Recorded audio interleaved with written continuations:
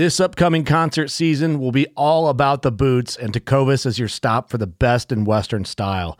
Tecovas has seasonal and limited edition offerings this spring and summer, including men's and women's boots, apparel, hats, bags, and more.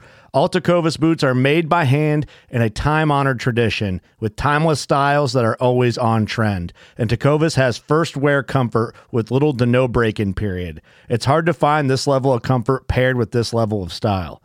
Stop by your local Tecovas store, have a complimentary drink or two, that's WCB style, and shop new styles. The smell of fresh leather and friendly staff are at your service. Many stores even have leather custom branding to make your boots truly personalized. And with regular live music and events, there's no in-store experience like it.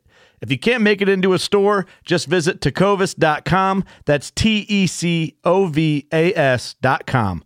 They offer free shipping on all boots, as well as free returns and exchanges, and ship right to your door. Go to tecovas.com and find your new favorite pair of boots today. The 1911 is one of the most iconic firearms in history. Designed by John Browning, the 1911 was the standard issue sidearm of the U.S. military from 1911 to 1985. While Colt produced the original, almost every major firearm company has produced its own version. It's wildly revered for its reliability, crisp trigger, and is still a favorite for all types of shooters. Whether you're looking to buy or build a 1911 and just about everything for guns, log on to midwayusa.com.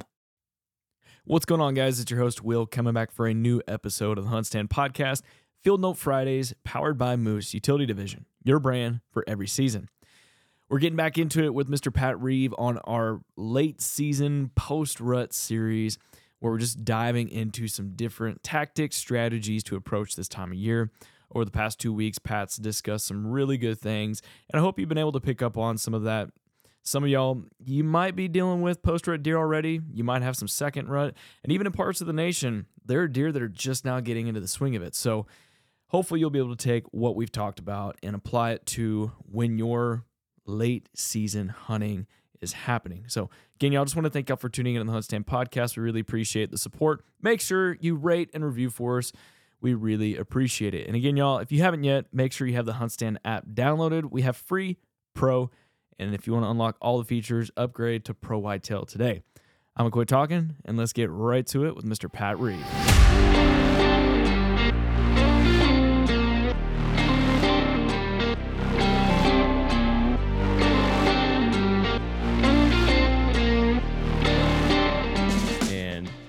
I want to kind of segue now into more of the weather aspect. You know, I wanted to pick your brain. If you're a guy that pays attention to the barometric pressure, are you hunting pre-fronts, post-fronts? Like, how do you like to approach this time of year when you've got those storms, those snowstorms, or just those super cold Arctic fronts that move in?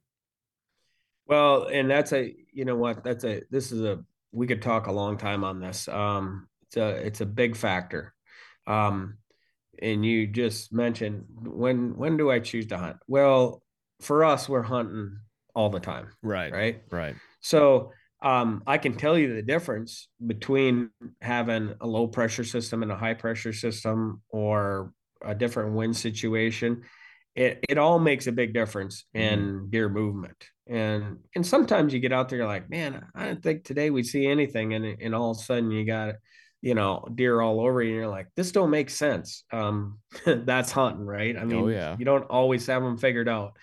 But I've always said over the years, deer are a lot like humans, and they operate a lot like us. I mean, when it comes to hunting pressure, if I always said, if somebody was set up in your bedroom trying to kill you, you would probably notice in a quick hurry that something's out of place. And you certainly wouldn't go back to your bedroom if you knew they were in there. Yeah. So we got to think a little bit like them. You put yourself in their shoes, kind of try to understand their world that they're living in. I mean, they live out there 24/7. They hear everything, that's regular and irregular. Like they know the differences between the sounds of vehicles that come there every day, whether it's a farmer's tractor, farmer's ATV versus a farmer's truck versus your truck. I mean, they definitely know predation sounds and they key in on those. So it's kind of like you really have to play their game. And that's what I've learned to do. But when weather, again, we hunt the whole time. So if I have to choose, like if I was going hunting, like I would, right now, like and it's funny because it's not always this way across the boards across the country. Because our deer operate different than deer in Illinois or deer in southern Iowa. When we get a storm that blows in and we get pounded with a storm, our deer are on their feet. They are feeding, they're moving, generally during the storm, even, and then really moving a lot right after the storm as well. I've been in southern Iowa and Illinois, some even parts of Kansas, when a storm blows in, not always Kansas, but a lot of Illinois, those deer freak out. They think they're going to die, and they don't move at all. Yeah. Our deer, it's like, maybe it's because of their body structure that they're big. They got a lot more fat layers, heavier fur or heavier coats. Their hair is definitely denser up here. As you go into Canada, it definitely is way thicker. Yeah. But they don't like hot weather, but deer, you can go down in Illinois and south of Minnesota here, and when it gets warm, deer are moving. You're like, this don't make sense. Our deer won't move when it gets 50 degrees, but they're down there, they're moving all over. They love it. But our deer move more when it's cold. I guess it's because they're forced to stay alive, to eat, and so it's kind of different in different parts of the country. But in Minnesota, Wisconsin, here in the upper Midwest, when we get a storm that's rolling in, and we got a good wind situation, I a lot of times like to be out there because I know the deer are going to be on their feet.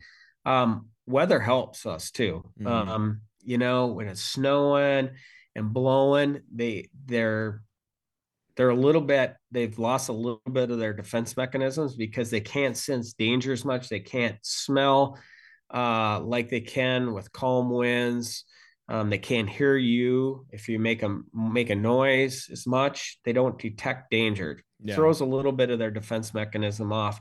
So I like a little of that weather. Of course, getting to your stand is a little bit easier because especially if they have a visual on you, maybe you're hunting in a valley or something. There's been many situations where I've hunted where I couldn't hunt it on a clear day, a calm day, because they'd see me walking up the valley.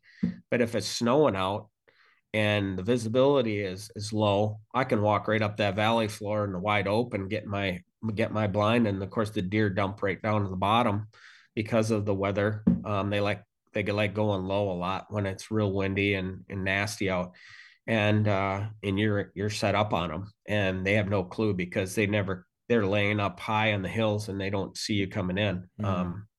So that's one aspect. Weather will buffer your approach and allow you to hunt different spots that you can't hunt on a calm day. So weather's a big thing. High pressure, again, I allude to like deer like us. I mean, if you come to Minnesota, you come to Minnesota in March, and it's 30 degrees, you'll see people with their shirts off, man. Y'all are nuts. Nuts. Yeah. I mean, people are like, they think it's summer out, and it's like, man, it just got above freezing, and people are out in full force.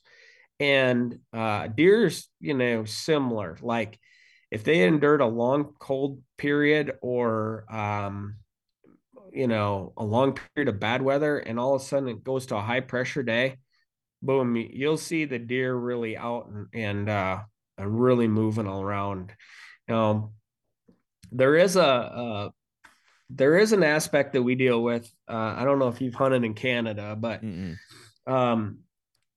it really changes from the Midwest to hunting in Canada, because when it gets cold in Canada in late season, it generally is really cold and generally a lot of snow. The deer don't move like the deer do in the Midwest. Our peak movement periods in the Midwest are generally right at first light, and of course at last light is when you see most of the movement. If you're sitting in Canada in a blind or whatever, you probably are not going to see anything moving until like 10 o'clock. And generally after 2-3 o'clock, you don't see anything the rest of the day as well. And you're like, that don't make sense, because that's the lowest light period. The deer up there are naturally conditioned to move during the heat of the day to conserve the most energy. That's just nature at its best. Yep. And our deer do the same thing here in Minnesota after the hunting season. You'll see deer out in the middle of the day when it's the warmest period. Yeah. And that's when they move during the winter to conserve fat and to conserve energy, so they don't burn the calories they would if they had to move during the colder portions of the day. That is definitely a factor that we always have to deal with when we hunt in Canada, during the late season here. And our deer here in the Midwest do a lot of the same, where they transition from last light into more midday feeders later the season goes. And if you got some states that are going into mid-January here up north, they can definitely have changed their movement patterns to them midday hunting. So you got to get in way earlier and stay longer. Yeah, that's I thought I had my deer figured out in Texas, because there was one day I had just cold, dreary, wet, rainy, foggy, and saw some of the biggest deer I'd seen on our place and seen a ton of deer movement. So that was quite a few years ago, and I used to associate, man, I need to be out in the stand on days like that. Well, probably the past 2-3 years I've done that, and I don't see anything. So now I've been paying attention to those days when they happen. I think it was just one of those fluke days for whatever reason. And I pay attention to when those fronts or when those showers, storms, whatever you want to call them, come in. And then I hunt the backside of it when there's that high pressure after it moves through and it's the coldest. And that's when I've seen all the deer. Oh, that's when you like going out, Yeah. I mean, the humans, they after a long weather pattern, people don't like, you feel better when the sun comes out. You feel rejuvenated. You like, get outside, enjoy some of that sunshine. Deer are a lot of the same, I think they do the same thing. Although you mentioned hunting in that wet period. I mean, in Minnesota is the same thing. Wet. I've hunted in Texas. I can visually see in my mind, those foggy days that just are kind of light drizzle, or there's a lot of moisture in the air. Bucks like moving when it's wet, because obviously scent is very prevalent. And I've had a lot of luck hunting, the scrape periods where you're hunting maybe a scrape line or something, where you're trying to take a big deer on a movement pattern. And those wetter days, even if it's like snowed or it's rained out and the ground is wet, deer, especially after a long dry period, they'll go out and they'll refreshen all their scrapes and or check them, because scent is very prevalent when it's wet. So again, we're kind of going against what we just said, but at the same token, you're paying attention to different factors, and wet conditions sometimes can be very very productive. Yeah. They're not easy to endure if you're sitting in a tree stand, but can be very productive as well. All right, y'all, there you go. That is an end to part 3 to this late season tips and tactics strategies podcast series with Mr. Pat Reeve, powered by Moose Utility Division. Next week, we're going to be getting into week 4, and we're going to be getting close to wrapping this thing up. So hopefully, if you haven't gotten a buck yet or gotten a deer down on the ground, you can take some of what Pat's talked about, apply it to your game plan, and hopefully find some success yourself. Again, y'all, thanks again for tuning in this week's episode of Hunt Stand Podcast, Field Note Fridays, powered by Moose Utility Division, and we'll see you on the next one.